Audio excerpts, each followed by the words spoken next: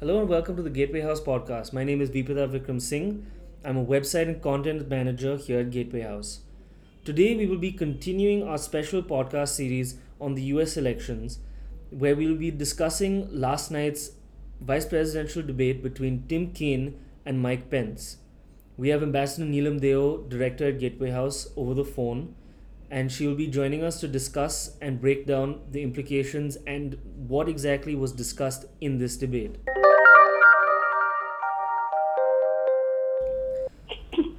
Neelam, thank you for joining us. When we first started this U.S. election podcast series, we had the U.S. national conventions had just finished, where Mike Pence and Tim Kaine were announced as the vice presidential candidates. When we had done our podcast on it, you had managed to point out that there was a remarkable similarity between these two candidates. How they sort of seem like the safe vice presidential candidates for two somewhat irregular presidential candidates. So last night on October 4th, we saw the first and only vice presidential debate that will happen in this election, which was held in Farmville, Virginia. Now, naturally, this happened last night in the U.S. Early morning for us, and It's the morning of October 5th for you, but early polls are saying that it's difficult to tell out who actually won the debate, which sort of leads to the conclusion that it was definitely a very close debate. Both candidates were definitely very respectful and polite to one another, and they really battled out the policy issues that both tickets represent. So, just to get your opinion off the start, who do you think came out on top? I would say neither of them, because while Kane was attacking but he interrupted Pence too often, and he repeated himself too often to have any important impact on the content of the discussion. Pence, on the other hand, was very calm, but he was not convincing. And he did also keep on shaking his head and muttering and that sort of thing, which goes down badly in the debates here. So I would say neither of them did very well, even though there's been, I think, quite a lot of praise of Pence. I want to say one or two other things. One is that, as you know, voting in some states has begun. So it is clear that no debate, and especially not the vice presidential debate, has too much impact on what people will actually decide. Therefore, we can assume that this debate did not have much impact on the undecided voters, which in this election range quite high, from somewhere between 5 to 10%. And it's just a sort of interlude between the first and the second presidential debate. Right, but as the debate moderator did point out, that there is a certain importance to the vice presidential debate, because both these candidates have to prove themselves as much as possible that they would be a strong, or rather a fitting person to take up the office of the United States president should an event arise. Now, you've said that the voting patterns, that it might not really affect voting patterns, but a lot, the way that the debate flowed out, it did seem to change. It certainly projected a different image from both parties. On the one hand, the Democratic ticket with Tim Kaine, he was much more aggressive than Hillary Clinton was. He really seemed to strike out on those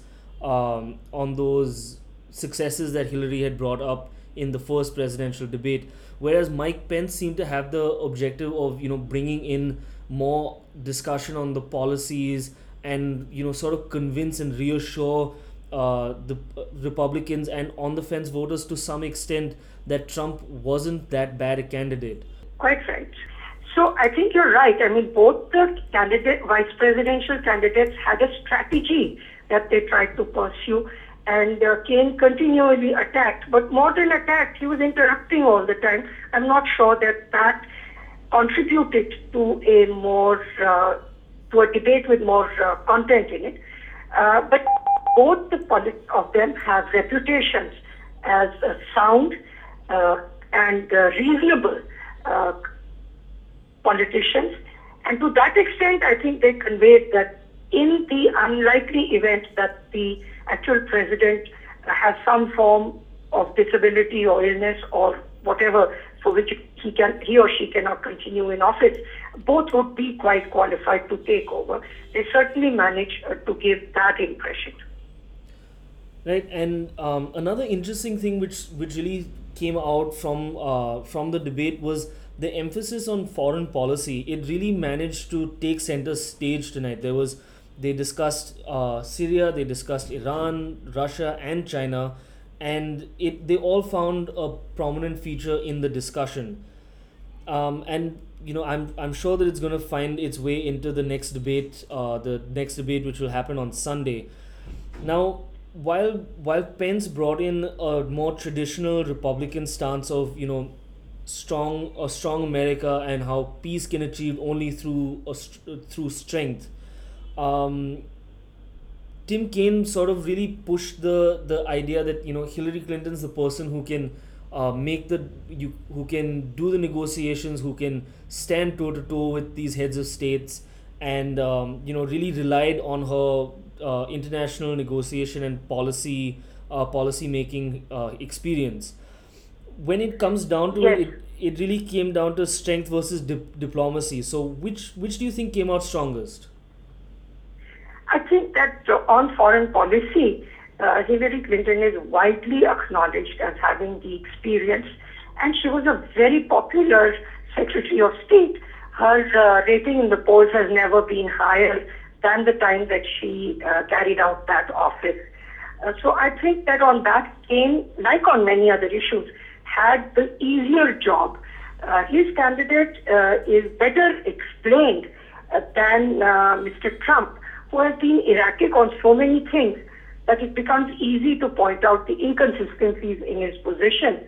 And certainly Mike Pence seemed to defend Trump on domestic issues, claiming that as a businessman he would have the best instinct and knowledge to be able to improve the American economy. But he had a harder time on foreign policy because to continue to insist that a stronger army, a bigger army would help them to gain respect from Russia or China or Iran for that matter, was less convincing in my opinion. But to the extent that he was able to relate of these bilateral policies to terrorism, I think that would have had an impact. Calling Russia the biggest terrorist, reminding everybody that Iran was seen as a terrorist sponsoring country in the United States, those kinds of things actually were made quite strongly. Right, and what do you feel? Do you think that foreign policy is going to have more of a presence in the next presidential debate, which will happen on Sunday? I think it will have an impact, but I think there will be an even greater focus in the next debate on women. And, that will bring in some elements of the religious discourse along with it, because abortion, as you know, was the only women's issue that was tackled in the vice presidential debate. The other thing that will bring in foreign policy in a big way is, again, the focus on terrorism, the focus on whether the nuclear deal that the P5 plus Germany carried out with Iran was a good deal or a bad deal. And of course, that links up with the horror that people feel about the casualties in Syria. So these things will all be part of the debate. China comes in, but it comes in more as an economic competitor than as a security threat to the United States. So it seems that the table is set for an interesting debate on Sunday, and it should be interesting to see what both candidates, the presidential candidates, bring to the table now that certain discussions have also come forth with Mike Pence bringing in some of Trump's policies, Tim Kaine really taking the offensive in this vice presidential debate. And it will be interesting to see whether Hillary will be able to swing some of the Sanders voters back into her camp with her performance on Sunday.